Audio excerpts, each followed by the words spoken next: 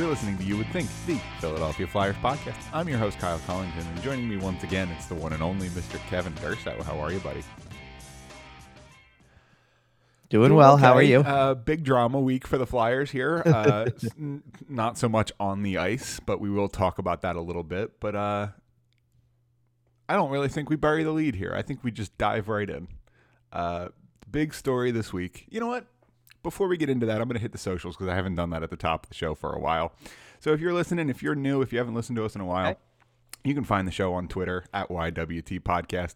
Kevin's at Kevin_Durso. You can also find the show on Facebook, Instagram, Podbean, iTunes, YouTube, Google Podcasts, Spotify, SportsTalkPhilly.com. All over the place. Make sure to give us a follow. Subscribe over to our YouTube channel. You can see a live video version of this podcast. All right, let's dive right in. As live as you know what I mean. Sometimes we do live though. No, I know. No, I know. And I admitted as much because I had told you earlier in the week I hopped on the High and Wide podcast this week and gave a mention and gave a shout out to this show as well while I was on there. They did as well at the beginning. I didn't realize that actually. When I jumped into the studio, they were already like 3 minutes in. So they actually had mentioned the podcast. I didn't realize make sure to that. Go listen to them too if you're listening to us here. Flyers High and Wide. But where I was going with that is that basically we were going to get into a story because I didn't do that until Wednesday. So we were going to get into a story on that show that had come out in between our last recording time and that appearance. So I basically even said, I know what we're going to talk about on this week's show because it's going to be the number one thing. So let's, like you said, we should probably just jump right into it. Bobby Clark made an appearance on what was the name of the show? It was the Cam and Strick podcast. Okay. Their Cam and Strick show, Cam and Strick podcast. I don't remember which one it is, but it's to give people an idea of what is a Cam and Strick. It's Cam Jansen and Andy Strickland's podcast. That's what it is. And they've done, I don't know how many episodes they've done, but a good number. Like let's put it this way. Said other subject in this conversation, the one that everybody's pulling from it, let's just say, because Bobby Clark was on the show for probably about an hour. Like it was a good hour. And most of the discussion leading up to the point that everybody's taking away from it was, talk about being drafted where you were, playing in Flin Flon, having diabetes from childhood, all the stuff, like get us like almost like that this is your life kind of thing, like get us to that point. What was like playing for this? What was it like doing this? Talk about Fred Sherro, talk about playing with these guys, talk about at one point in time they get into the relationship with Eric Lindros, like they talk about that. Like you're really doing a big giant build up to like get us from 1970 to today, kind of. Because they talked about this summit series against Russia and things like that, like all this type of stuff. And then they asked him about Ron Hextall, and that's where maybe it was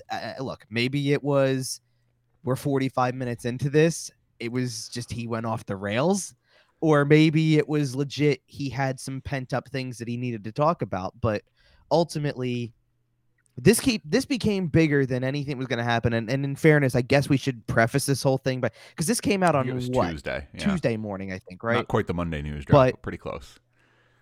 Yeah, it was. It was definitely Tuesday because of the fact that the appearance I made was on Wednesday, and I had time because when stuff like this happens, from my perspective, when I write something about it, I needed the whole day just to kind of process the information and give it a direction of how I wanted to write about it. I wasn't just going to write the easy, I'm kind of done with writing the easy low hanging fruit story that is somebody said something or this thing happened, and let's just regurgitate this wasn't your off ice moment. Somebody's talking trash on a podcast. This is Bobby Clark, a guy who's been in the front office since the day he retired.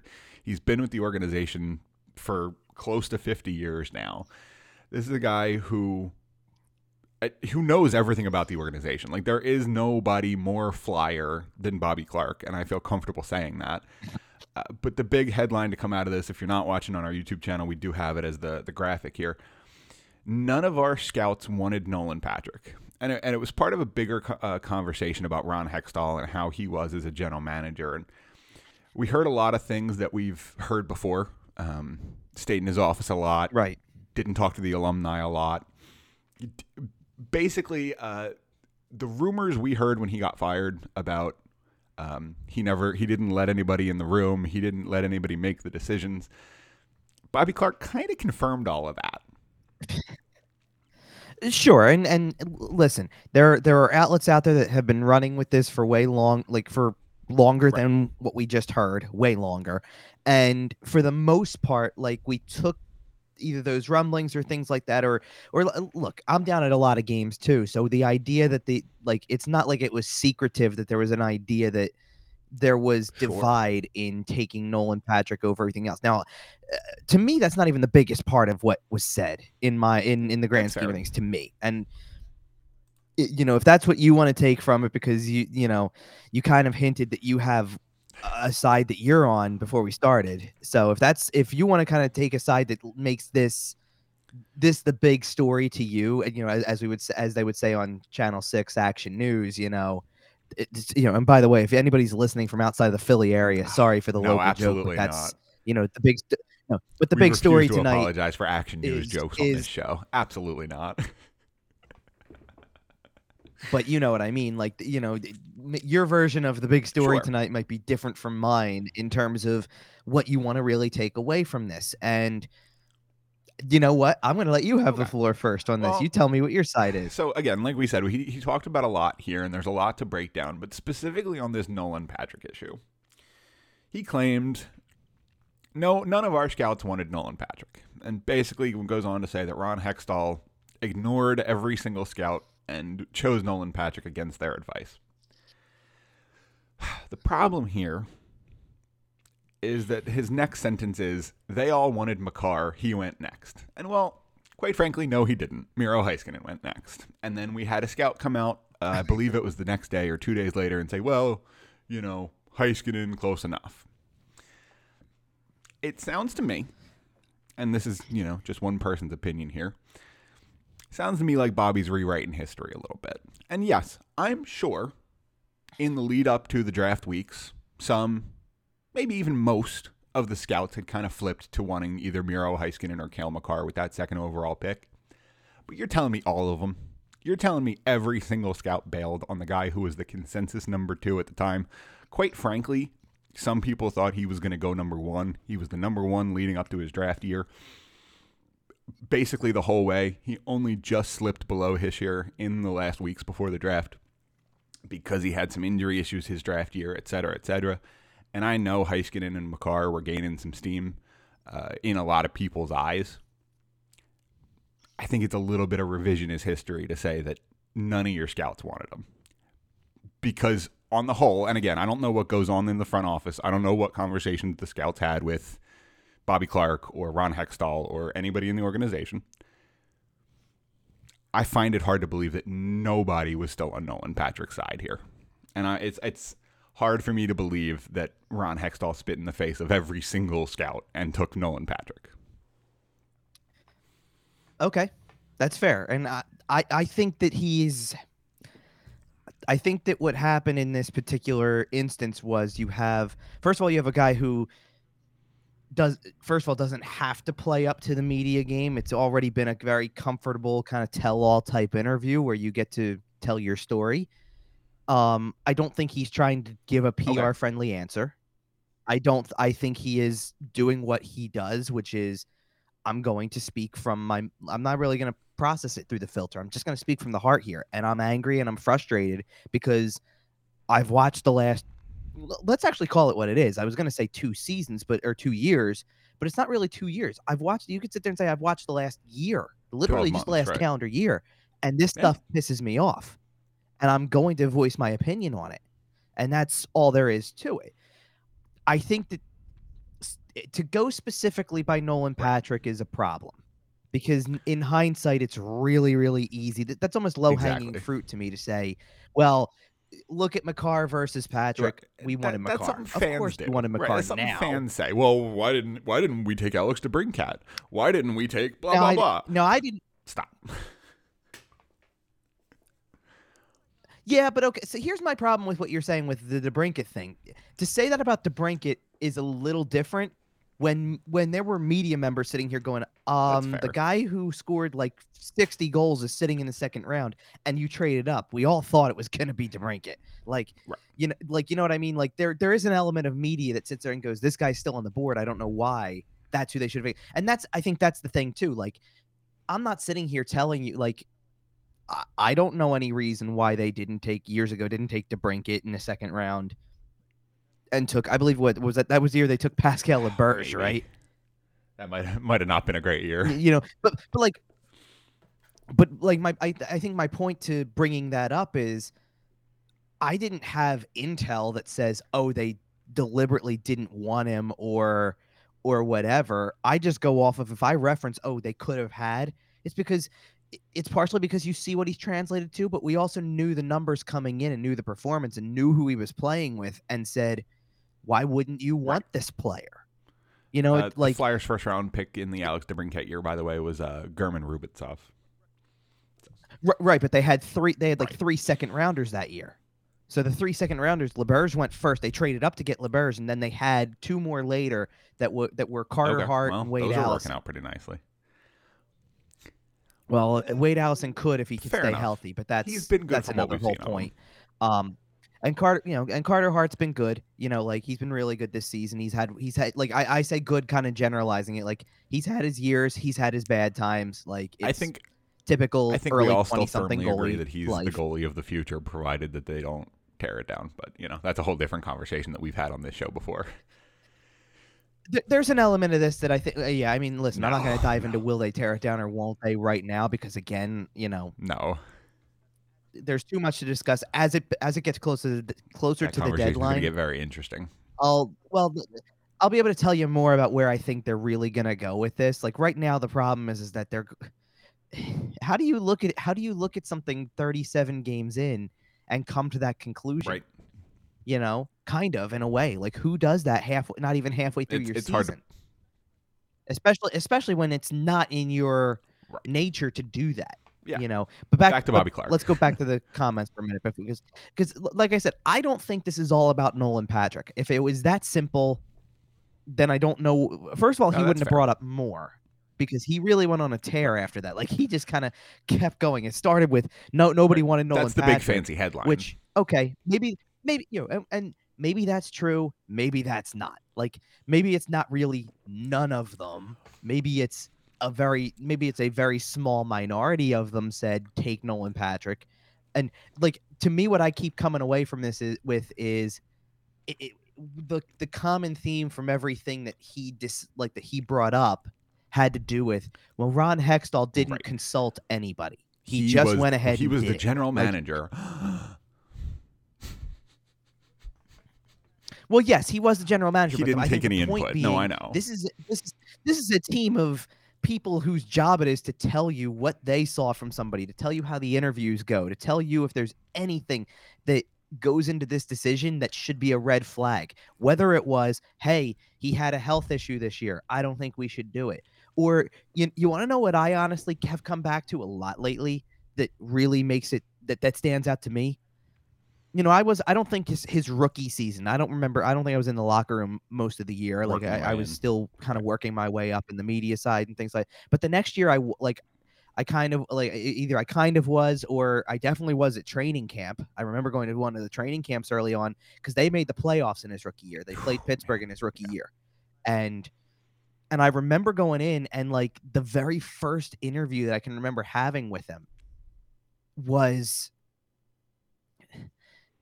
not, I don't want to say eye-opening, but like I came away from it and like you got to remember, like it's really funny for me to look back because I remember like I'll use this narrative to kind of explain this. I remember the first time I interviewed Kevin Hayes after he got signed. It's his first training camp, and I actually came out of the interview going, man, he kind of sounds monotonous, kind of like he's going to Hockey give those answers. boring, Yeah. typical hockey cliche answers.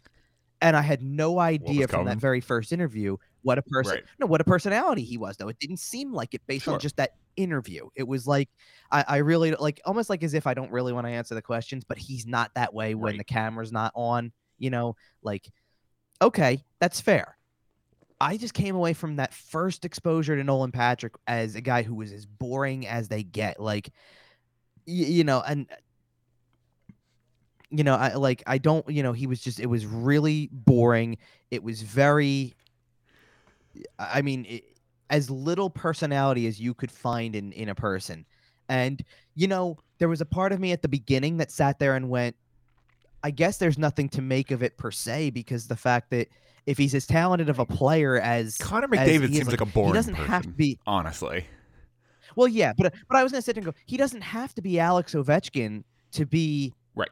a great player. He can have the world's worst personality, be like just what looks like a totally miserable person off the ice, and yet if he's going to go out and score at the rate that people think he's going to score, whether it's goals or point production, let it be. Let him be himself. Who cares? Nobody's going to worry about what his personality is.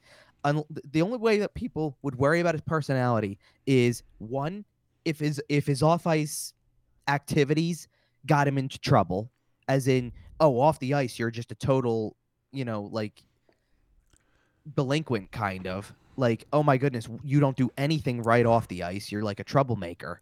Or But you don't produce, and it's going to Nolan lead Patrick's to no Evander criticism. Kane. No, he's not. But like what I'm saying is that's the only way people if you're producing, that's the only way people care about your off ice activity, is either you're not performing or you get in that much trouble off the ice that your skill level doesn't matter anymore. Sure. People have something to say about you. Like, let's put it this way.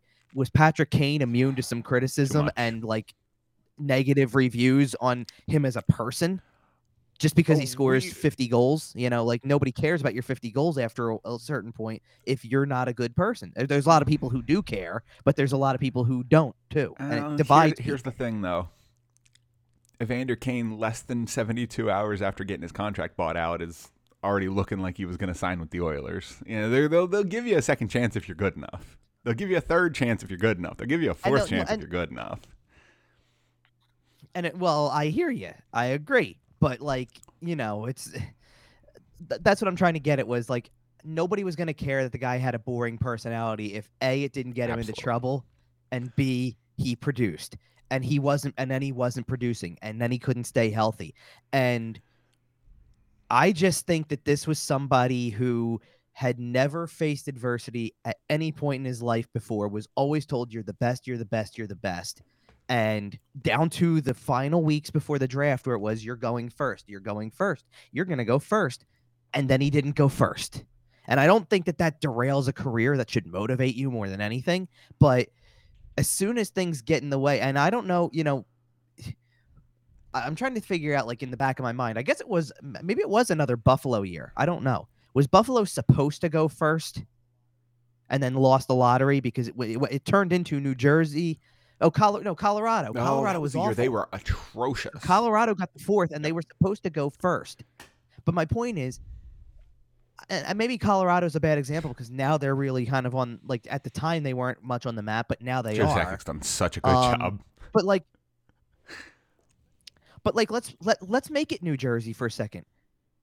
It's no secret, you're not exactly a media darling in the sense that, yes, you're the redheaded outside stepchild. of New York. You're the third team in the New York metropolitan area, the fourth team in the Northeast. Right. So, the Philadelphia, New York corridor. So is the media presence demanding enough that you feel maybe differently about the way it goes? Like it's almost like you had to come out of playing in Brandon and then playing in, like, if you would have gone to another kind of smaller city where it's not under such a microscope, like you're in one of the major sports cities in Philadelphia. You're in one of the major cities. If you're expecting to go first US. overall in the draft, you need to be able to handle the pressure. What happens if the Rangers win the draft lottery and you go to New York City? What happens if the LA Kings win the lottery and you go to Los Angeles? You have to be ready to play under whatever microscope. No, I'm not. Montreal. Oh, I know. What I'm saying is that if he goes to a place where the market is not so, I'm just wondering if if we're having a different conversation. I'm wondering if he's been traded yet. Like is his career path different because this is the way that it, like, and I don't want to talk about Nolan Patrick the whole time and go over his career over.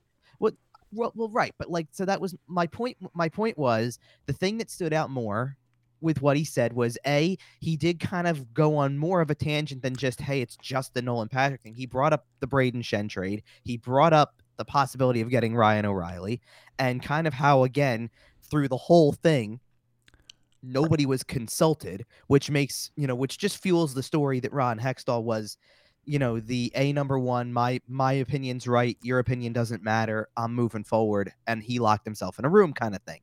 But I also want to get to kind of the idea that this is not just any, like we've already said it, this isn't just any former Flyer. This is like Mr. Flyer, the player. Like the only person I can think of, and I love how we're bridging the two shows together from last week, because the only person I can think of that's more of a Flyer than Bobby Clark is Ed Snyder, who we just had a conversation about. So when the next closest thing to Ed Snyder, who's still alive, is doing this on a show. It's a very Ed Snyder thing to do. I'm not going to lie. Ed Snyder would have gone on this show and had the same interview. Literally. If he had the same issues with Ron Hextall that Bobby Clark had, absolutely he would have. I guess, but like my point, just hear me out, and just hear me out. My point is, since when has anybody in this organization thrown a former player, coach, executive, you name it, under the bus so publicly and so vehemently that it became a bigger headline than whatever else was going to happen this week? Important here. I don't think Ed Snyder would have done it after he fired him. But after Ron Hextall took the job with the Pittsburgh Penguins, I think that opens some doors. I think that makes some interviews a little more exciting. Because at that point, you're a little less worried about protecting them. I mean, look, maybe I'm not going to try to get inside the guy's head and figure out what prompted this, other than that. Like, again, it's watching the team in its current state. And that's not to blame Hextall for the whole thing, but it's watching the team in its current state and going, like, didn't it also stand out that he also turns around and points out, like, I don't know if he's including, I don't think he is, but I don't believe he's including Nolan Patrick in this discussion when he goes and also throws in there's 2 or 3 other first-round picks that are never going to play. And which, by the way, as soon as something like that happens, what does everybody like us who really follows the team, what's everybody going to do? They're going to go and look at the list of first-round picks and go, which one is it? I can tell you who it is. It's really one easy. of them. Well, Rubtsov's one. If you want to go by Sam 2, Moran's probably on that list. I think he really means. But that was pre-Hextall. No, because Sam Moran's not that was pre-Hextall. I mean, you could look. It's Jay O'Brien, isn't it? View Sam Moran that way. It's Jay O'Brien. It's Jay O'Brien. And here's the thing. I don't know if he really believes this or not. I don't agree if this is the case, but maybe this is where Clark's coming from.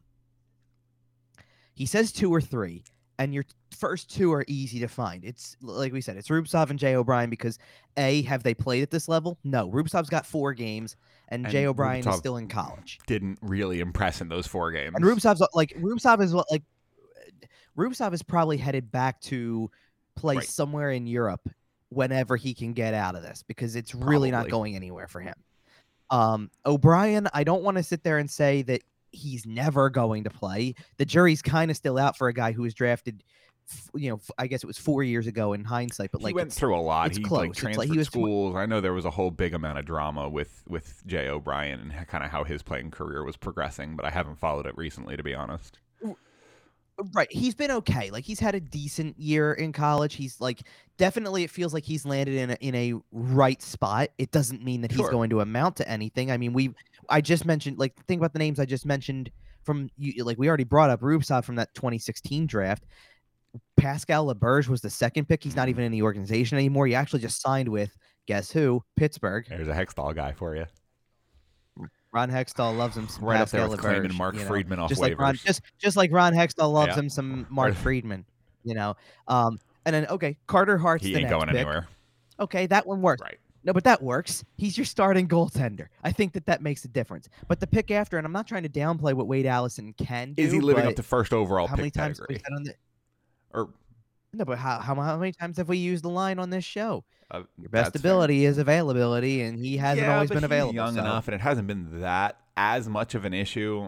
No, but he keeps No, but if he keeps suffering injuries that become detrimental to your Yeah, for long-term sure. playing career, like one way or another, like it was just like his injury this year was so preventable it wasn't even funny. And it wasn't like preventable in the sense that, oh, what happened was that much of a freak thing. It's you don't have to play Right. those rookie games.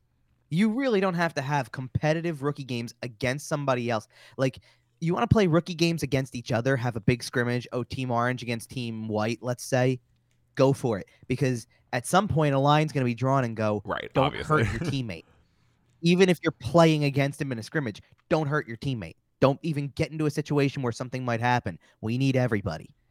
You played an opposing team. You Right. played the Rangers rookies, which means guys wanting to make the team are going to play Yep. it like a And preseason game. and there are It's still go all out. I guys need who to are prove trying to fill myself. that big heavy hitter role, and in the preseason or in rookie games or in showcases like that, they're trying to exhibit their skills.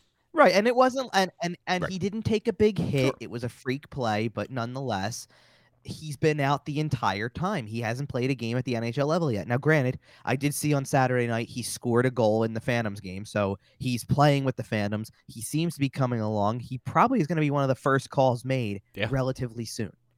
Because they want him up here. They need him up here at this point. Like you need to play people up here who you think have a future, and if they don't, you're gonna find out. Like that's what Right. it needs to turn into. So he's got to play at some point. I wouldn't like. I don't think it'll be next week, but I wouldn't hesitate to say, you know, right around the time that the original pause was supposed to hit. Like get ready for February with Yep. him. He should be up here by Well, and start of February. I when would you say. start trading But guys at the deadline, you're going to need guys to come up and play in those spots, because I have a feeling you're getting a decent amount of draft picks and prospects back. So you depends on what kind of prospects you mean, because if there's prospects that are borderline NHL ready, then they should just come right. right in and see what they've got. To be honest, and Yeah, let's so but I digress. I want to go back into the comment pool again for a second here, because like I said, that was the big thing to me. It has nothing to do with, oh, who didn't they draft, whatever. Oh, yeah. so the third player. Okay. I want to get to that because the two of them were easy. Okay, what two first rounders have not played at the NHL level yet that he's saying they'll never play there? Well, Rubtsov's not coming up anytime soon, probably never, and O'Brien is At to be best, determined, right. but a long term to be determined. So if you want to sit there in his spot right now, like where Bobby Clark is sitting, and say, I see two Right. guys who are never going to play, you know what? You've been around the game long enough that I'm going to kind of take part of your word Fair for there and enough. be able to figure out who you're talking about based on Right. track record so far.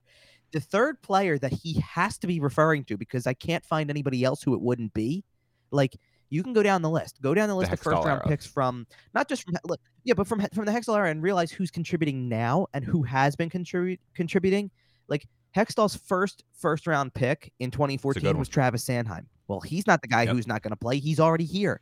In 15, you landed in a draft that was full of talent, that full of potential, I'll say anyway. So Ivan Provorov, Travis Ding, Konechny, ding. it's not them. And that's not to say that they're performing well, Right. but it's not them. So, okay, Rubtsov was 2016. Okay, that was an easy one. 2017, unless you're going to say you're talking about Nolan Patrick, who is still playing at an NHL level. And oh, by the way, has well over Right. 100 games in his career. Might be even over 200 at this point, because he's played for four separate seasons technically. He missed the 1 year, but he's played in 3 seasons. Yes, he's not getting into the lineup very much, but he played an awful lot last year. I think he I played can't something wait like till 50 he scores a games goal to last win a year. playoff series for Vegas. It's absolutely happening. Well, Absolutely I'm not going to go happening. there right now, but anyway, so it's probably not him. Which then and then in 2018, yeah, we already Joel mentioned Jay Farabee. O'Brien. Joel Farabee's the other pick in 2018, so it's not him. And guess what happened next? Hextall was fired. So there's one pick that's left I haven't mentioned. Who is it? Yep. It's Morgan Frost. So is that the third guy?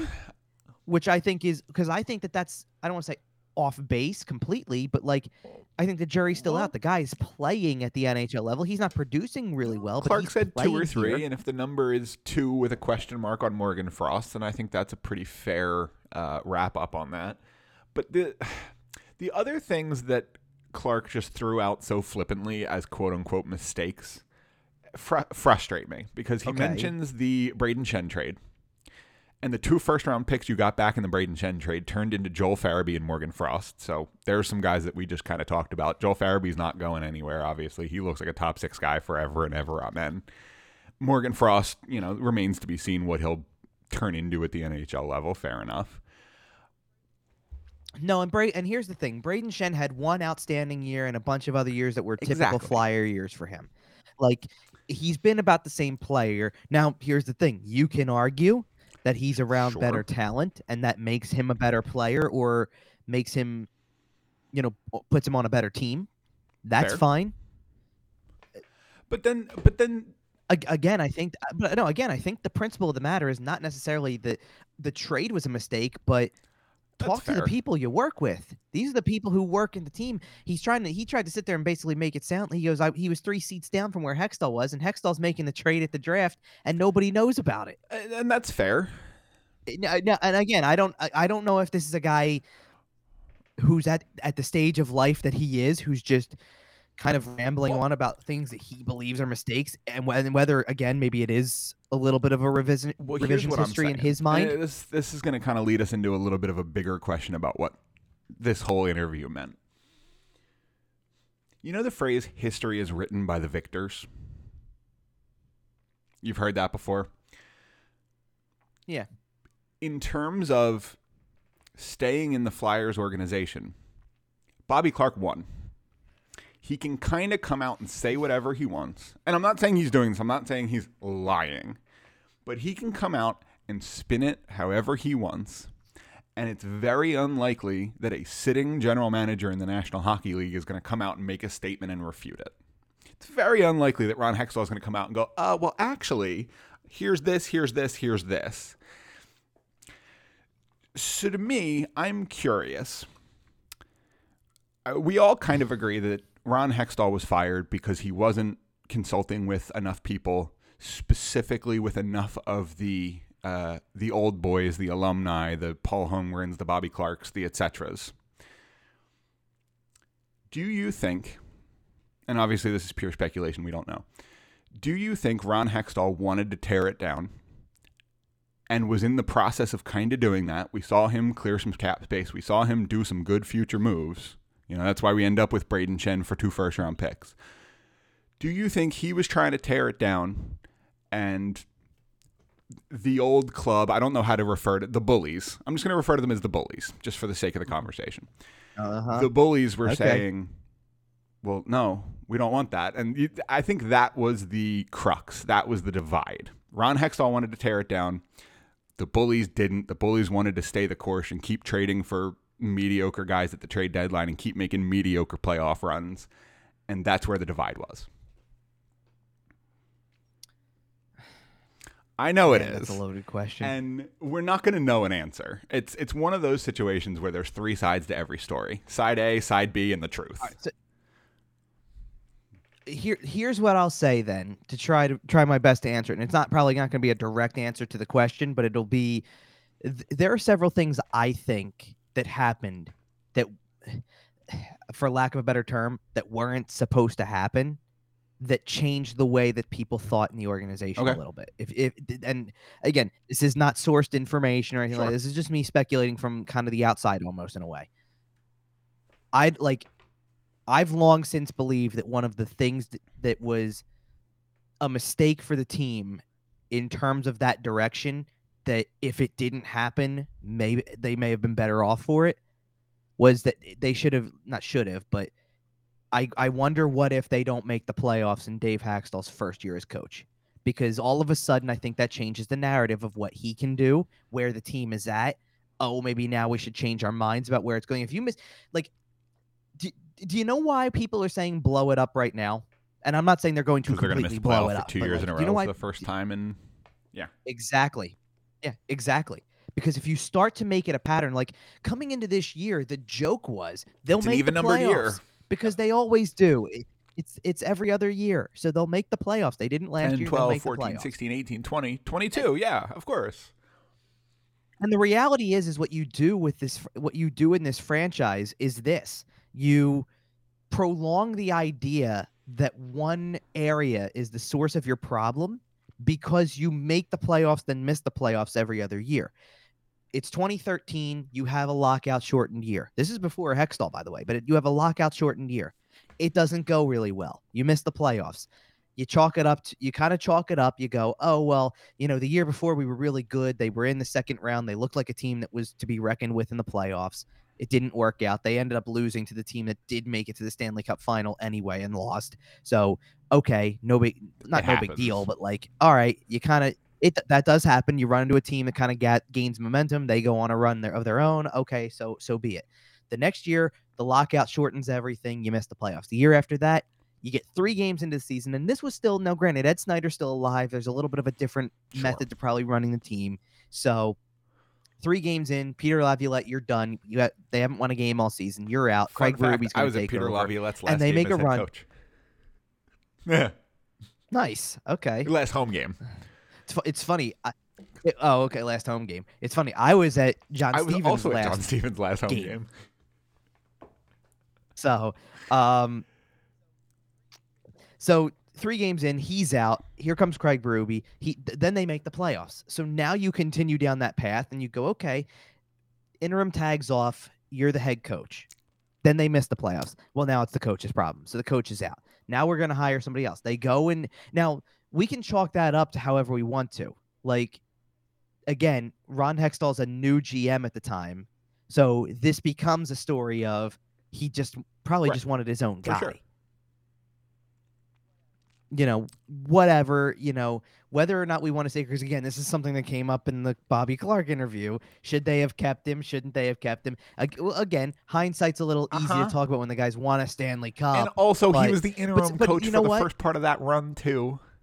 It wasn't a Craig Berube team. He took a Mike Yeo team, honestly. Anyway. Yeah, but he continues to get good out of the team what I mean. As his own, which is a different story. No. But it would have been one thing to say you didn't put this team together. Look what you did as an interim. They're playing behind you. There were I think the idea was there's one of the things that stands out to me when it comes to talking about Berube is that because I've said this often since when St. Louis won the Cup that I think that he took things that he learned from being on the bench in Philly, and when he got his next opportunity, he was even more ready to go in that role, which is how you develop as a head coach. Absolutely, you turn into a winner. Well, because I hear it a lot. It's kind of a cliche the way that people talk about it, especially if you're not the closest person who follow, you don't follow hockey the closest. That it's always the same group of guys. It's always the same coaches that just 36 guys for 32 spots. That just get on the carousel and hop off whenever there's a new opening, and it's the same guys. It's always there is the same some truth guys. to that. It's not that I disagree with it, but to me, a guy getting hired for a second time is not the same thing as the guy who's now been Claude Julien bouncing between Boston and teams. Montreal for 15 years. No, I don't mean that either, because I don't mean multiple tenures. I mean no, I know. When Craig Berube gets fired for the first time, like here's another one. When, if and when, and it's a big if and when, but let's just use him as an example. In Toronto, if Sheldon Keefe doesn't work out and he gets fired, it's been his first head coaching job. Do you think it's not worth taking a chance on the guy in his I would absolutely opportunity? give Sheldon Keefe a chance. Absolutely. It's not the same thing. It's not the same thing as when when Alain Vigneault got fired in December. The names that come out right away is, John Tortorella, Mike Babcock, Claude Julien. If Barry Trotz doesn't stay with the Islanders, if Barry Trotz doesn't stay with the Islanders, write him a blank check. Give him 10% of the team. The only thing I'll say about Barry Trotz is that when he goes to a team, he goes for a long time. But he has been with 3 other teams, and here's the thing. To some extent, him leaving Washington was on his terms, not the other way around. His contract expired and he declined to renegotiate. Yeah. Right. So it's not like it was a firing. That's not why they had a coaching change. But if you're one of these teams out there looking for a free agent coach, and Alain Vigneault is available right now, and it's not to say that I don't like Alain Vigneault the person, but you're going to sit there and eventually go Montreal, Vancouver, Rangers, Flyers. I have a funny feeling Alain Vigneault is going to end up in Montreal after general manager Danny Briere hires him. Jeez. I mean, Because he is considered a finalist. I don't know if you've seen that bit of news. Yeah, no, I know he's in the running in some way. I mean, I don't know how far along their I've process heard they have it really narrowed is, down to but about 3 candidates, and he's one of them. But regardless, back to the Flyers here. I digress. Yeah. But back to this whole point, like, so yes, is talking about Craig Berube in hindsight a little bit easy to do? Also, yes, it is. But is it also fair to say that he didn't get really much of a shot beyond that first full That's year fair. plus? You know, okay, like. There really was no rhyme or reason to going to, like, other than that Hextall wanted a guy in place that he picked. There was no rhyme or reason to not to choosing another coach who was going to have to be an up and coming type of guy who didn't have much at that level. You know, like, there was no rhyme or reason to that. Other than, like, it's one thing if you say, I don't want Craig Berube as my head coach anymore after that year. Where's Mike Babcock? Yeah. You know, like, seriously, if that's the free agent and you go, I need a guy like that on the bench. I need a veteran, someone who's been around the block. Okay, now you're talking a little bit. But he went and he hired a college coach. Like, what's the difference between a longtime assistant and a college coach, other than to say that one's got current experience behind the bench, one was from a completely outside organization, and that's what you were going for? I don't know. Ron Hextall was going for a slower, more patient method. Think about it. Why did he get fired? He got fired, from what we hear, he got fired for 2 major reasons. He refused to fire Dave Haxtell, and they wouldn't call up Carter Hart. At the time, where that team was, both of those sound like very patient approaches to me. I don't disagree. I just don't know. Like, by the time this all happens, it's not like you've got Ed Snyder breathing down your neck anymore, where he's running the show and he's going to be Carter the one Hart, who's going to say if it's not going the right direction.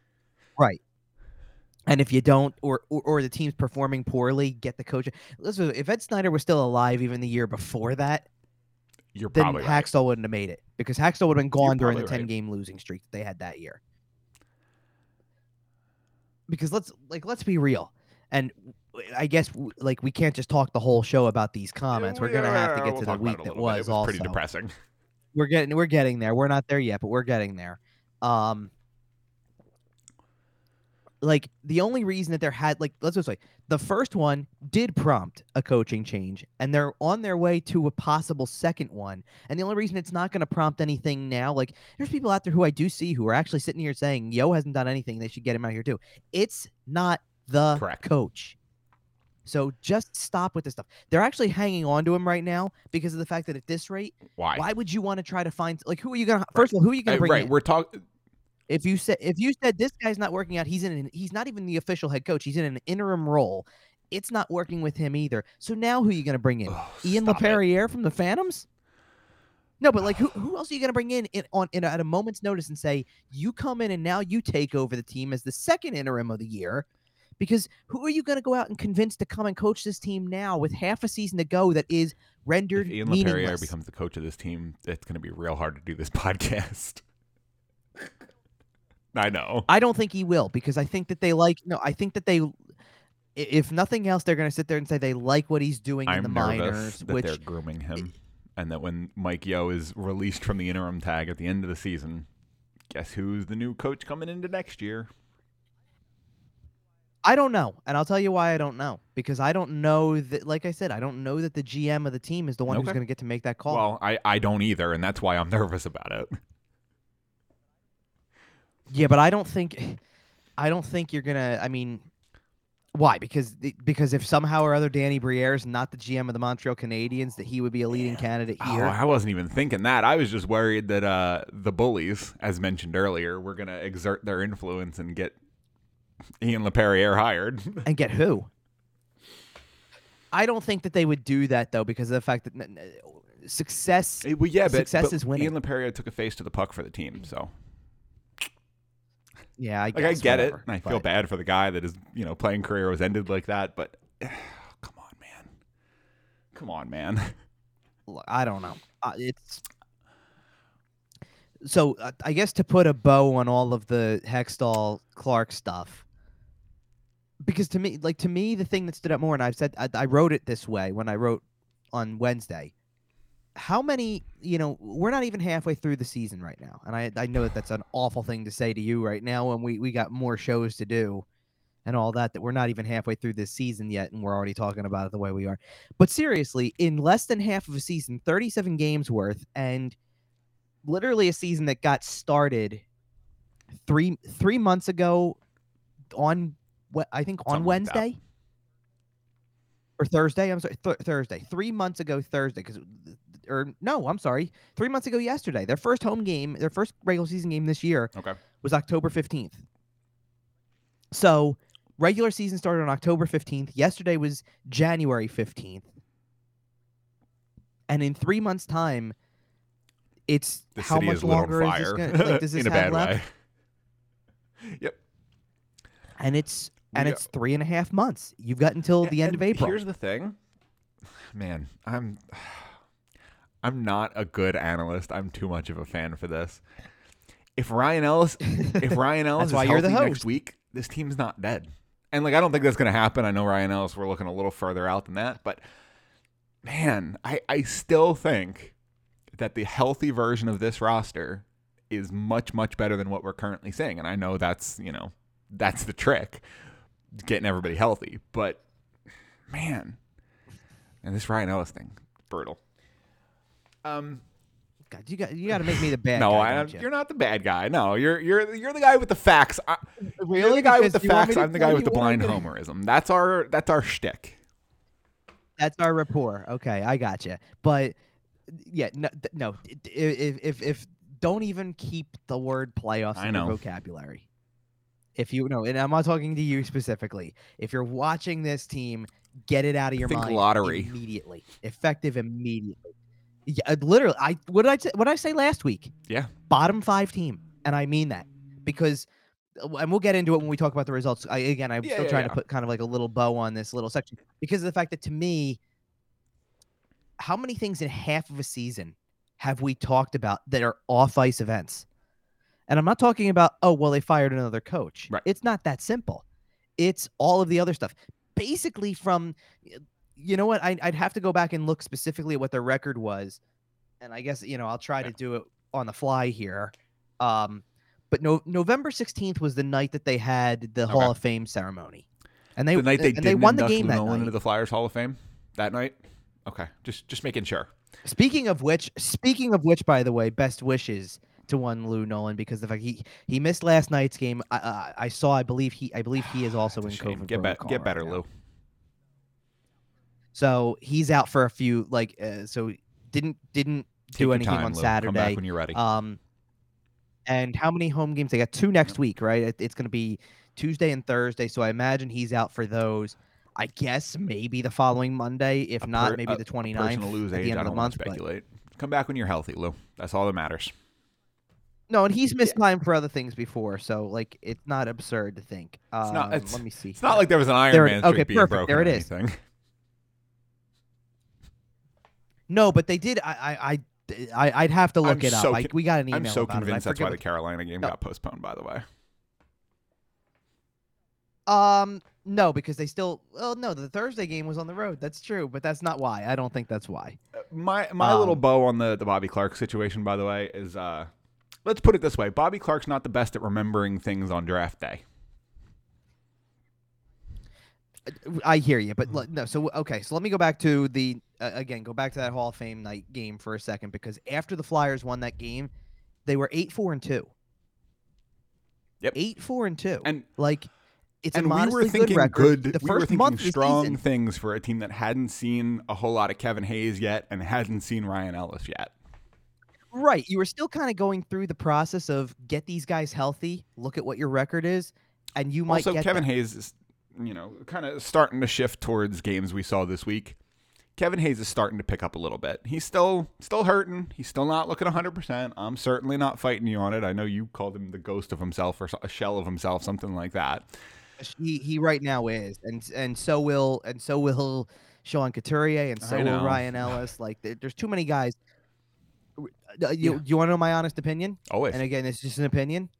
We get to February, and if Ryan Ellis is not skating yet, then he's going to be on the I shelf for the think rest of the year. honestly, when you're looking at this guy and the fact that he's got 4 or 5 years left, at that point, if the season is as lost as it looks like it's going to be in a month, don't waste his time. If he's healthy for 2 games at the end of the season and you can play him just to kind of get him some ice time, fine. But other than that, he's done for the year. Well, and there's another reason for me too, because quite frankly, to go off of these 2 games from this week, you can't send Cam York down. Cam York has been. You really have to kind of right now until he shows you something that proves he should be back down there. He's holding his own enough at the NHL level. You've got to let him ride it out a little bit. There's other people got to reward him. Don't worry. Oh, I'm not saying that there's not. It's just, he's playing well enough that you've got to try to see what you got. Yes, by the way, in case you're paying attention, Keith Yandle is still in the lineup.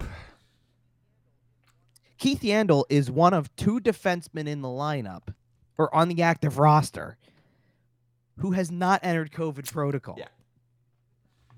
Because even Rasmus Ristolainen entered COVID protocol, missed Thursday, came out of protocol ahead of Saturday, but did not play because he literally came out of protocol on Saturday morning, and they basically just pumped the brakes on his return, which I think is actually fair. He did have, it was pretty well documented. He had a rough, Mike Yeo said he didn't realize this, but he had a rough bout with it last year, and it's like, okay, you know what? Take all the time you need to kind of feel good if you need to. I do want to mention, since we're talking about so I'm going from that. I did also want to mention what happened on Tuesday, kind of the game getting postponed. Carolina was already in town. Carolina was, that was a mess. Apparently they were pretty annoyed because the Flyers ended up practicing on Tuesday. There's nothing wrong with a lot of what happened, actually. The game getting postponed is a league decision. It's, look, the Flyers can make requests all they want to the league, but very clearly, depending on your what requests. It's what circumstances favor them, which is we don't basically. And look, I'm not saying the league is footing the bill for this type of stuff, but they don't want to have to reschedule a game that involves somebody traveling 3,000 miles if they can help it, and they don't want to have to reschedule games. They're willing to reschedule games where the travel's not crazy. It's why when the Islanders are able to play on Tuesday night at Wells Fargo Center this upcoming week, and you can move that Detroit game and say, okay, Detroit can come into town. That's not that bad. They'll do it. It's why they'll say, okay, Carolina can make it back into town. It's not that bad. You're on the same coastline at least. All right, fair enough. But they're not letting you go back out to Anaheim or bring San Jose back out here for no reason. They're trying to avoid that type of stuff. And obviously, a game like Flyers Penguins a week ago came down to that was on streaming ESPN, dollars. So Hulu and ESPN Plus. It was one of the exclusive games. So obviously that game was happening no matter what. The only thing that they have a right to be upset about, Carolina does. I don't think there's anything wrong with postponing the game. If Carolina lost a player that morning too to COVID protocol, the Flyers were still going to be down, I think 5 going into that night. So there's nothing wrong with that per se, but the idea that they should the Flyers were able to practice the next day, and there's nothing wrong with the Flyers choosing to take a day where they had bodies still and the game got postponed the night before to change their plans and say we're still going to get on the ice and practice. I think there were 13 healthy forwards, 6 healthy defensemen, a couple healthy goalies. There was a healthy roster's worth of people there. Right. They could have played, and I think that's where Carolina was upset. But I think that because Carolina, here's the problem with what happened with Carolina. Number one, it's not as simple as, hey, you postponed the game and we didn't get on the plane yet. They already flew out, landed, were ready to go. They're now, they have no choice. They're stuck overnight at minimum. So they already are stuck overnight. Everything's set up at the arena. They're just thinking, we might as well play.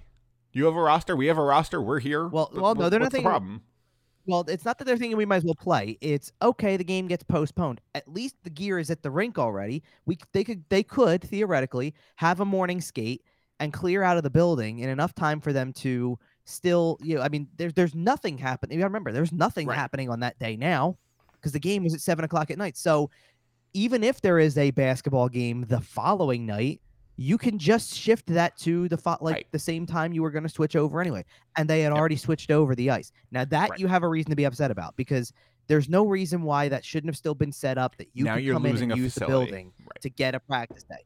because now you traveled for a day, so you quite possibly cut your practice short on Right. Monday to traveled, stayed overnight, went to go to practice the next morning, and were basically told by, I assume, your equipment staff, because they were in the process of going over to get everything ready for that day anyway, Right. as if it was a practice, and Oh, go, yeah, we can't practice. They've already I set guess up we'll just the go home. basketball floor.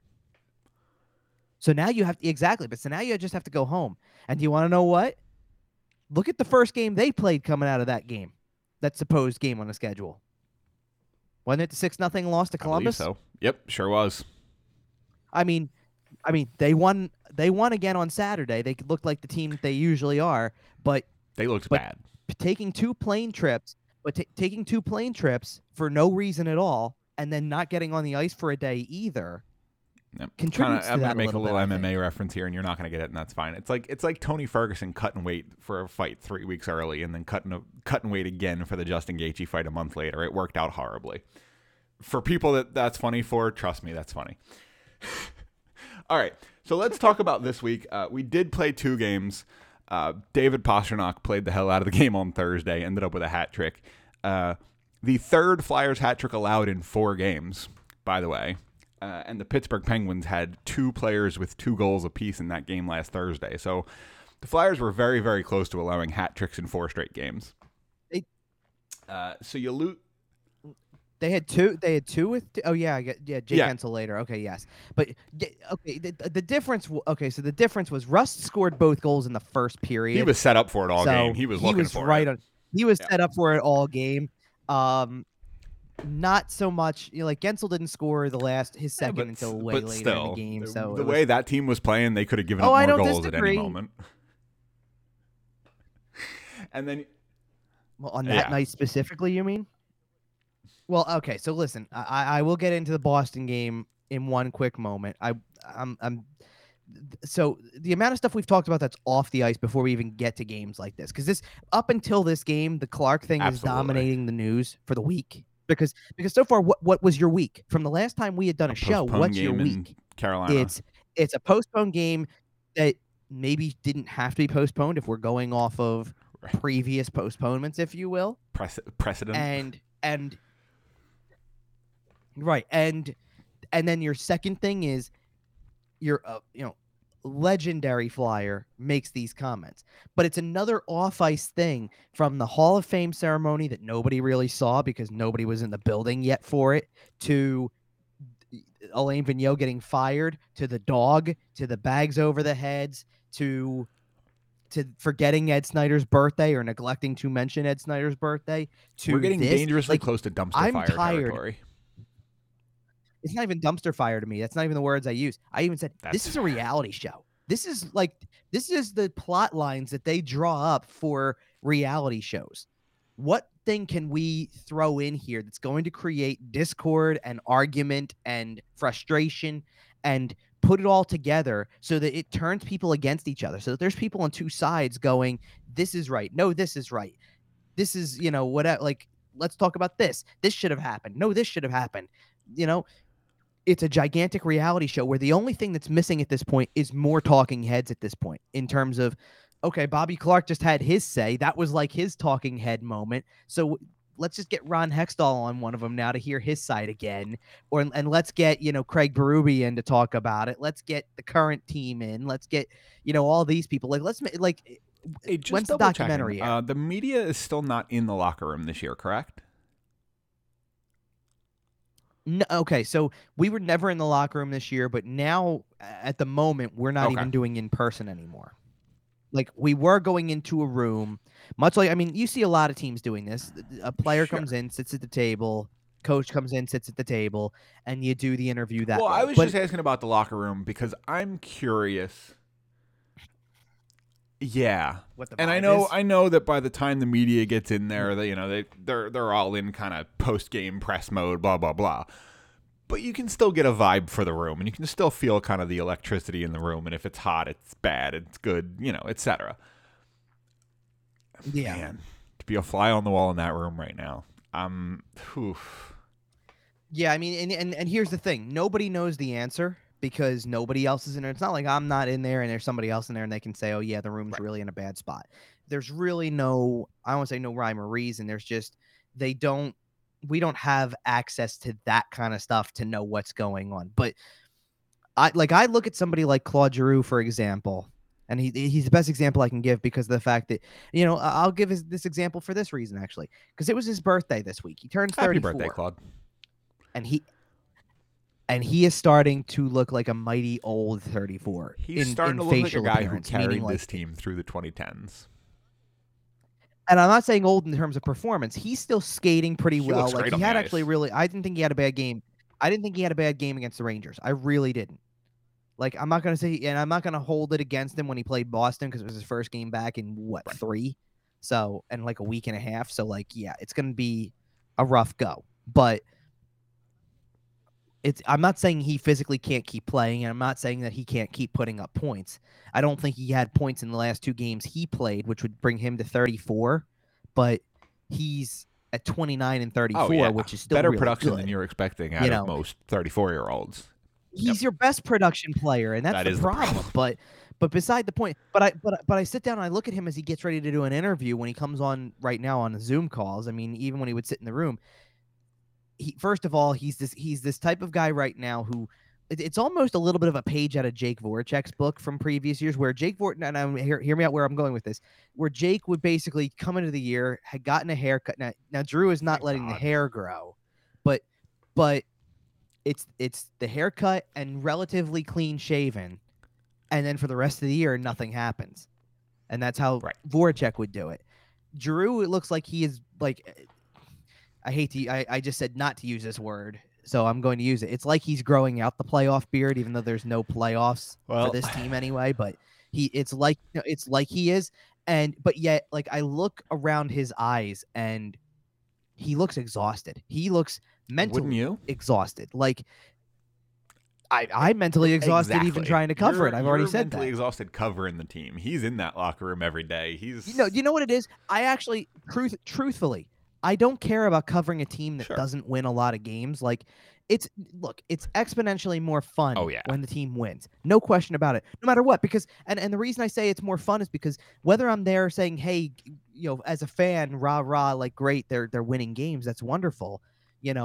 Even as a media member, it's fun to cover a team that's successful because they have more fun with it. When you talk to a player, you're going to get better when teams are having fun.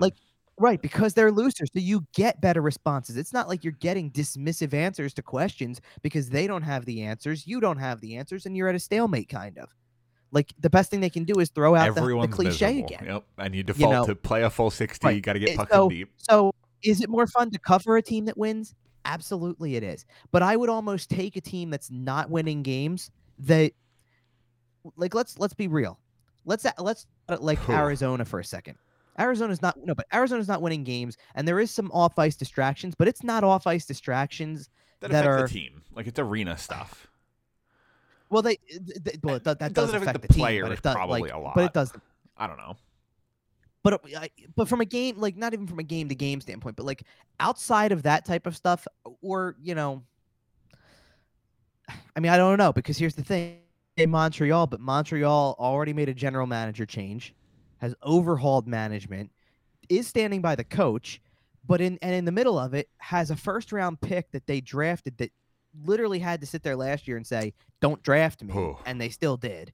Like, that's a shadow that hangs over you too. So there is off-ice drama, but like, so I don't want to compare it to anybody. I just would rather, okay, I'll tell you a team that has no off-ice drama that you would rather it be like I'd almost take Seattle.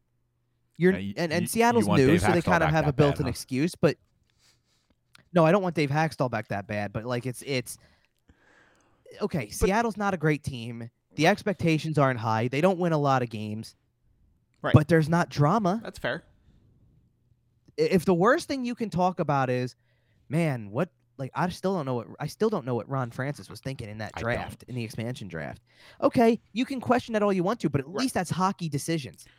We sit here and question free agency signings and trades and draft picks most fun all part the of doing time. This. We spent the whole summer breaking down the trades. But that's absolutely right. But that's part of what we do with the game, is that we watch players in the ice and go, how did they think that this guy was better than this guy or whatever, right? Like, at some point, you don't want it to be about, hey, did you see the video of the dog at center ice? Did you see what the fans are doing on Twitter with the bags over the heads? Did you hear what Bobby Clark said on another podcast? Did you see that the team didn't mention Ed Snyder's birthday? Like how many things are we supposed to talk about that have nothing to do with a Right. game-to-game thing? And that's what becomes mentally taxing to me is I'm talking more about these events than I'm talking about the games. We're an hour into doing this show, and we've hinted at stuff that happened on the ice, but we spent the whole time talking about Bobby Clark's comments and all of the other things that have gone wrong in the organization. Not, hey, they played a couple games. I think I look at it a little bit differently. When they're losing like this, I don't mind the other stuff because it gives us stuff to talk about. Because, man, I'm telling you, the last couple shows where we're just coming on here and talking about how they got their doors kicked in, it's not particularly fun. So at least we had something to talk about, you know? And I do want to give credit. Like, it's 2 more losses this week. Yes. And listen, I came on the show last week, and the only thing 7 straight? It's 7 straight. The only thing that I was wrong about from last week was that they didn't lose Fair 3 enough. games. They lost. And that's only because Carolina got postponed. They would have lost that game for sure. Right. Which I didn't see coming. Yeah, they would have lost that game. The team for that sure showed up on is Thursday, right. if that team showed up against Carolina, they would have gotten dummied. Well, because common thread to both games that happened this week. The first 10 minutes were awful. It's not even. I don't even call it slow. Bad. Because to say it was a slow start means that you at least maybe generated a little something, but just not enough. There's nothing. I mean, they didn't have a shot on goal in the first 10 minutes of either game. And we've seen that a couple of times this year. Like, it's... Yeah. And that's why it's kind of rough to talk about the on-ice product, and that's why I'm kind of grateful for some of the off-ice stuff, because when we get to the actual games like we're going to do here, man, we talk about Boston, and it's David Pastrnak, a minute into the game? Like, very, very quickly into that game. Yeah, it was just under 2? Under 2, I think is what it was. A minute 51. Here's the thing. It was just under 2.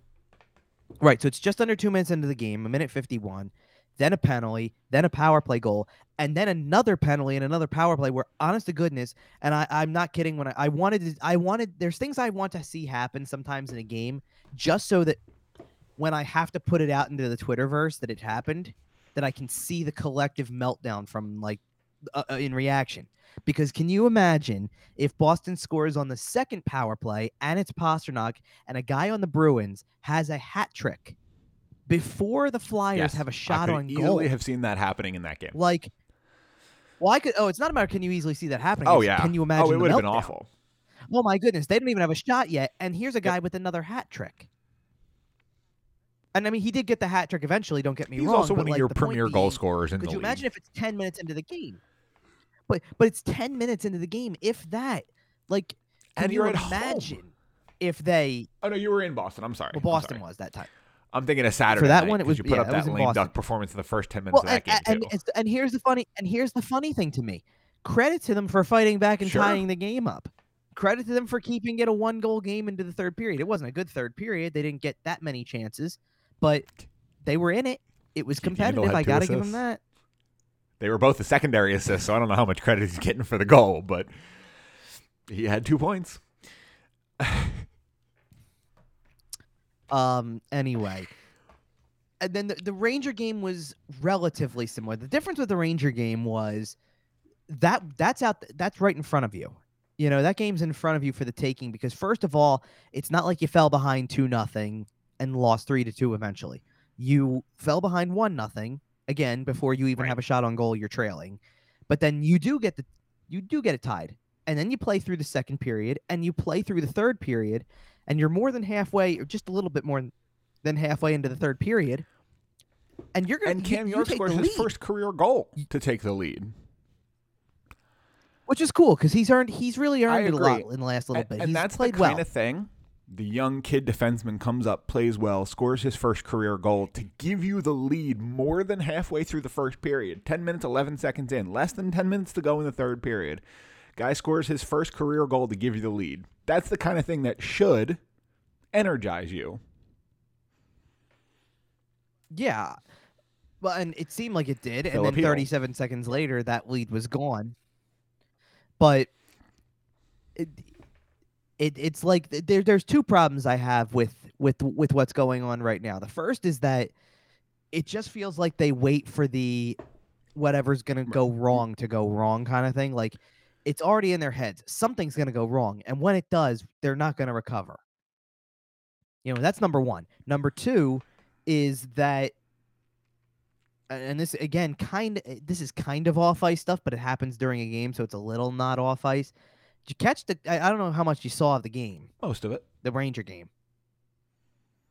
Okay, did you catch how loud it was when the Rangers scored a goal? Too many Rangers fans in the building for my personal liking. But and I'm not saying that that's supposed to be a shock. Okay, like in terms of there's always a good Ranger crowd, especially on a Saturday night, especially during these years where the Flyers aren't. Well, especially when the Flyers aren't very good right now, like they have been for the recipe better part was of the there last for decade. a lot of Rangers fans. The Rangers travel well. It's Saturday night, nobody had work. But I'm telling you right now. But I'm telling you right now, they scored that first goal early, 5 minutes into the game, 6 minutes into the game, and I'm like, are we sure that it's Wells Fargo Center or am I in Madison Square Garden? It's not fun to say because it was that loud. And so it felt like a Rangers home game.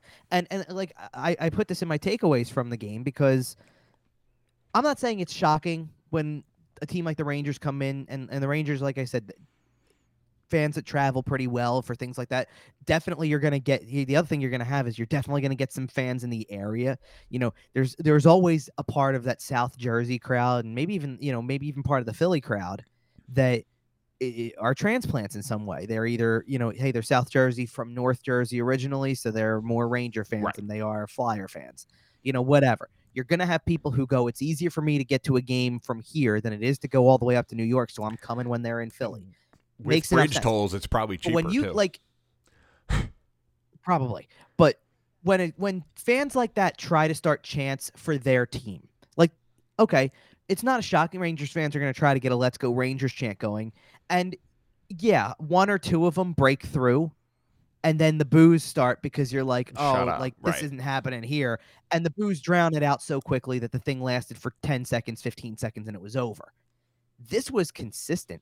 This was loud, Let's Go Ranger chants that could not be silenced. And this is in your building.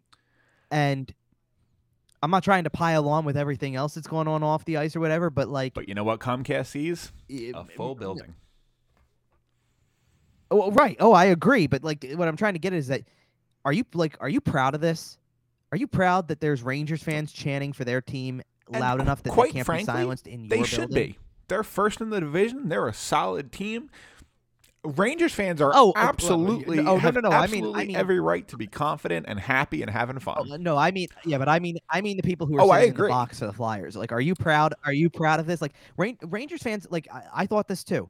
They have not only do they travel well anyway, because yes, it's a nationally known right team to come shove that's it been down around our throat. But exactly, it's not like you don't have a good team.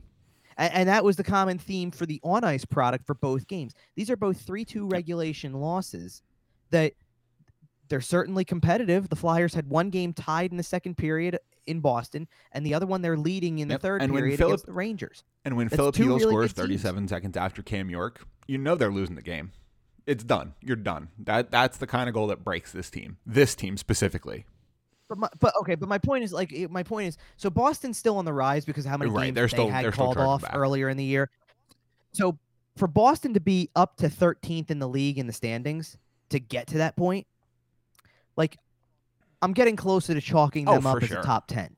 Like they're working two or three games in hand over just about everybody. 4 or 5 over some teams. And they're at 35 games. Well, ready for this? Here's the irony: they're tied in points with Minnesota, who's 12th. And Minnesota actually has a game in hand on Boston. Minnesota's That's how much they've missed.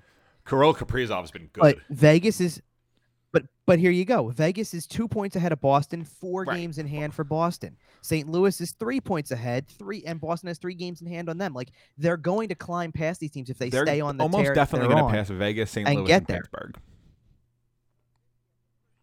Pittsburgh's a little closer, but they could. And in fairness, in terms of league rank, because you don't look at it this way, they probably 4 games in hand on Nashville, 5 points ahead. Probably. They can probably They've pass been playing Nashville. well enough.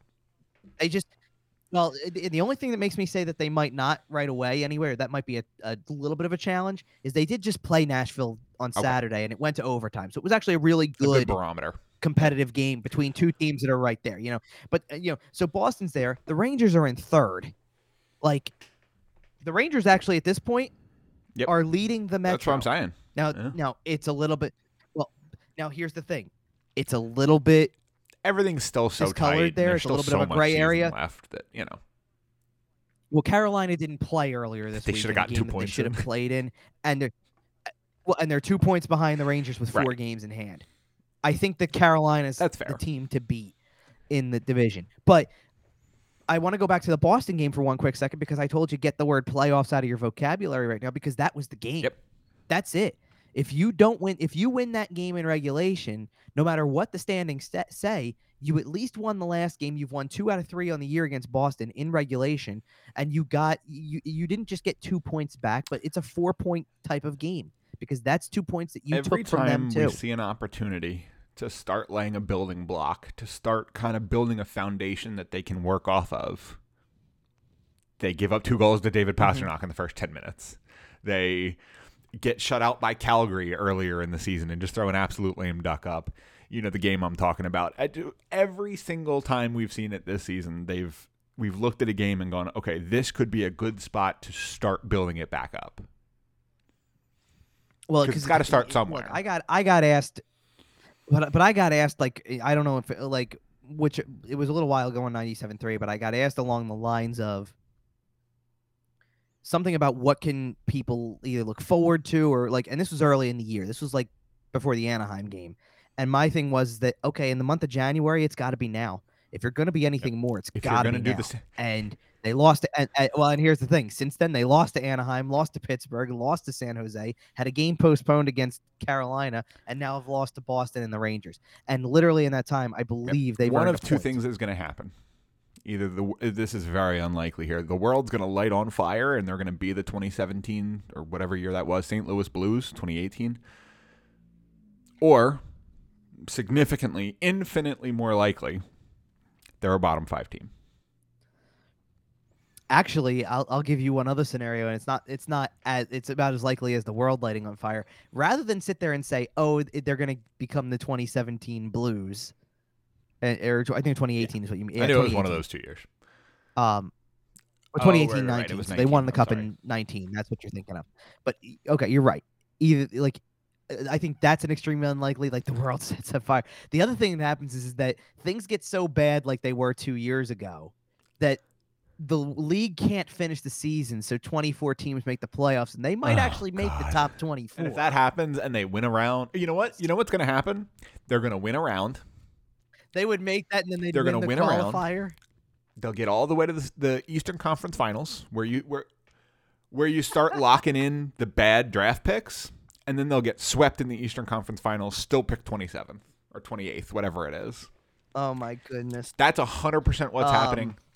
If something like that were to happen, although I think the NHL will do their absolute best to avoid that because the bubble was, they're gonna get no. They're the NHL's not shutting it down. But I'm making a joke. So but let's to wrap it up. I want to get to I was mentioning don't have playoffs in your vocabulary because I'm going to tell you why they're not going to make the playoffs, but I'm also going to try to tell you why bottom 5 is realistic to me. Because I don't know if I really went in. I think I said it last week, and I didn't really go into why to me. So I'll go into why. So I'll start with get playoffs out of your vocabulary because after the most recent game, Boston still has 2 games in hand on the Flyers in that last playoff spot, and they're 13 points ahead. That's the last playoff spot. 13 points with 2 games in hand. Pittsburgh has the same number of games, and it's exactly what you think it is. It's 16. That's your next closest opportunity is you need to make up 16 points to make the playoffs. When you start thinking about it like that, it's that's not happening. It is not happening. So let's go to the other side. And here's the thing. I wrote this in takeaways after the Thursday game against Boston because on the same night that Boston beats you 3-2 in regulation, it was a closer game than I imagined, for sure. But on the same night that happens, the Islanders beat the Devils in regulation. The Sabres beat the Predators, so Buffalo got a win. Chicago and Montreal went to overtime, thus giving Making it a both 3-point teams game. below you a Right. point. Right. And Chicago won it in overtime. Ottawa beat Calgary. And I think that was all of them, but like there might be one more. Okay, maybe the fact that Columbus shut out Carolina and officially moved ahead of you. And then to top it all off, go to the game against the Rangers, where again you lose in regulation. You look like you could win the game with 9.5 minutes left, based on where it sits, and now you lose it in regulation. And now this night you didn't have much help because the Islanders lost in regulation, Buffalo lost in regulation. Oh, hold on, Chicago beat Anaheim, shut them out, and then you keep going. Oh, look, Ottawa beat Edmonton. So there's like a handful here. And the funny part is that as the week goes on, I just want to read off a couple of games. Because first of all, one of the teams that's trailing you in the league standings is the Islanders, who you have for the next 2 games. Not only do you have for the next 2 games, but you have 3 times in like the next 5 or something like that. Like Monday, Tuesday, they play Columbus on Thursday, Buffalo Saturday, Dallas next Monday, and then Islanders again on the road. I don't think this team beats Buffalo. I don't have them beating anybody right now until I see something different. Like that's probably your streak snapper, but I don't know if they beat Buffalo. Well, anyway, so to keep kind of looking at this for a second, here's where they are in the standings. So they're 25th in the league standings. Chicago with the shutout win against Anaheim on Saturday officially moved ahead by 2 points. Vancouver is ahead by 2 points. Columbus is ahead by 2 points.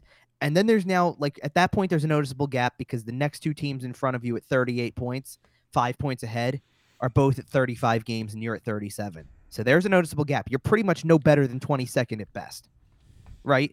That's to start with. Behind you, the Devils are tied in points. Same number of games, same number of points. So you could get past at any moment because all it takes is 1. The Islanders are 5 points behind, but have 7 games in hand and 3 head-to-heads in the next week. You're not beating that team. You're just not. They've been playing better. I don't know if they're not beating that team 3 times. Like you're not beating that team 3 times in a 3. week, for example, and that's. I agree with that. I think I think they lose 2 out of 3. That's what it's going to take to keep them from making up ground. Okay, and then you keep going. Buffalo is 5 points behind, same number of games. And oh, by the way, there's a head-to-head against them next week on Saturday. Ottawa is 9 points behind, but 6 games in hand. It's not out of the question. As a matter of fact, that's the team that I think makes the Flyers a bottom 5 team because Montreal and Arizona are not going to pass the Flyers. It's like looking at the playoff gap. They're right? If I just went 13 points to Boston, don't talk about it.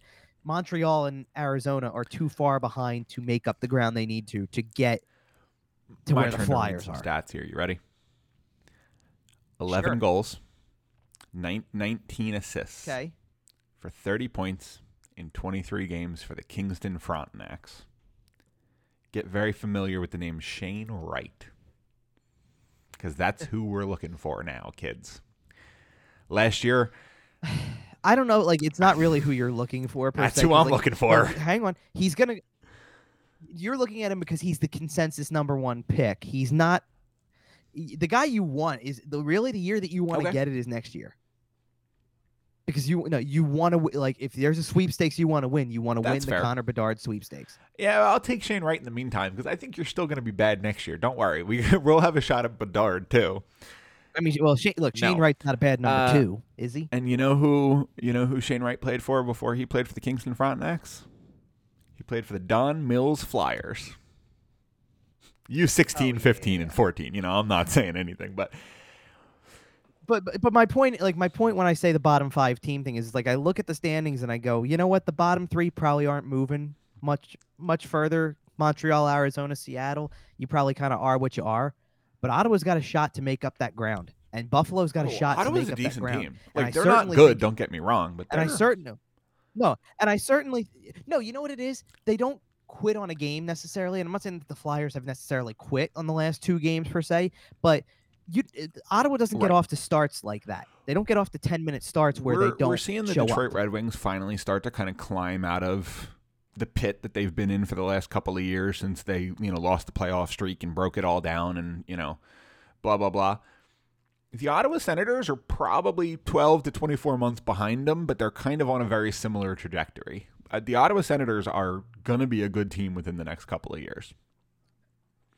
The problem with talking about those teams at the bottom also is the fact that, like I look at Ottawa and I go, the worst thing for the Flyers is a team that has time to make up ground, like more time.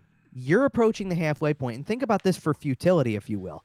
You're approaching the halfway point. You might not make the halfway point. You got 2 games against the Islanders and 1 against Columbus, and that's it. That's where I'm going to cut it off, because that's going to be game number 40, which isn't even a halfway point yet. And you might before you officially hit the halfway point have 2 losing streaks of 10 That's games. bad. It's kind of stating the obvious, obviously, but that is not what you want. What professional team in this league, even the worst ones, if I go back and I look at Montreal, does Montreal have a double-digit losing streak even once, let alone had a twice? 16 or 17 game streak within the last couple of years. Right. Within the last couple of years, but you know what? That's one prolonged streak for a team that everybody knows was really bad. Not, hey, by the way, they started off 8-4-2, went on a 10-game losing streak from there, came back and got points in 7 straight, including losing winning 2 5, of them in I believe, overtime. right? Right. They won 5 games out of 7. I don't even like including the 7th. It's a point streak, yes, but here's the thing.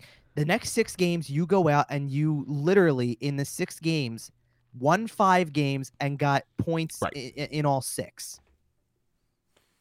And then you did get a point in the first one of this, but it's the first of 10 of right now 7 more, possibly 10, and you literally just gave away half of your season. To that point. It's 20 out of 40. You just gave it away. And whether you win a bunch of games and don't go on a long losing streak for the rest of the year or not, 2 10-game losing streaks in the middle of a season is a quarter of the season. What team just hands away a quarter of the season? And it's, I did this on a previous show. It's not like it's a losing streak like they had a couple years back where they lost 10 in a row, but 5 of them were in overtime or in a shootout. So you got some points. They have 2 in each streak. So out of 20 games, you got 4 points possibly. Right, or at least right now, let's do it factually. Out of 17 games, you got 4 points. Man. And that's why I'm grateful about the off-ice stuff, because, man, it's tough to talk about the on-ice when they're putting up results like that. Well, it just is, and this is what it is right now. And really quick, and I didn't write it. I didn't do a banner for it. And we don't need it because we're gonna just make it a footnote, kind of. Speaking of Claude Giroux, he made another All-Star. Claude Giroux, All-Star. They're doing the last man in vote. Cam Atkinson is the nominee for that. Quite frankly, I don't expect him to get it because the team is so bad that a lot of the city has checked out, and I don't expect the fan voting to be there. But hey, you never know. And, I think that is a pretty good place to wrap it up. It's kind of a depressing note to end on, but we'll be back next week. And I can't promise we'll be happier. I can't promise it'll be a more energetic, upbeat show. But I can promise that we probably won't talk about Bobby Clark for an hour. So, unless he comes out and says more dumb stuff. But, in the meantime, make sure to follow the show on Twitter.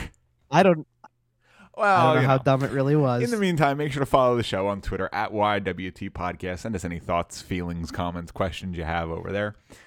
You can follow Kevin at Kevin_Durso, at Sports Talk PHL for all your sports news, at Flyerdelphia for all your Flyers updates, at Eagledelphia because that playoff run starts today. Hey, real quick, give me a prediction. Yeah, shout out to the Eagles covered. We're recording this before the game, Sunday morning, our usual time spot. Give me a score so we can look dumb later.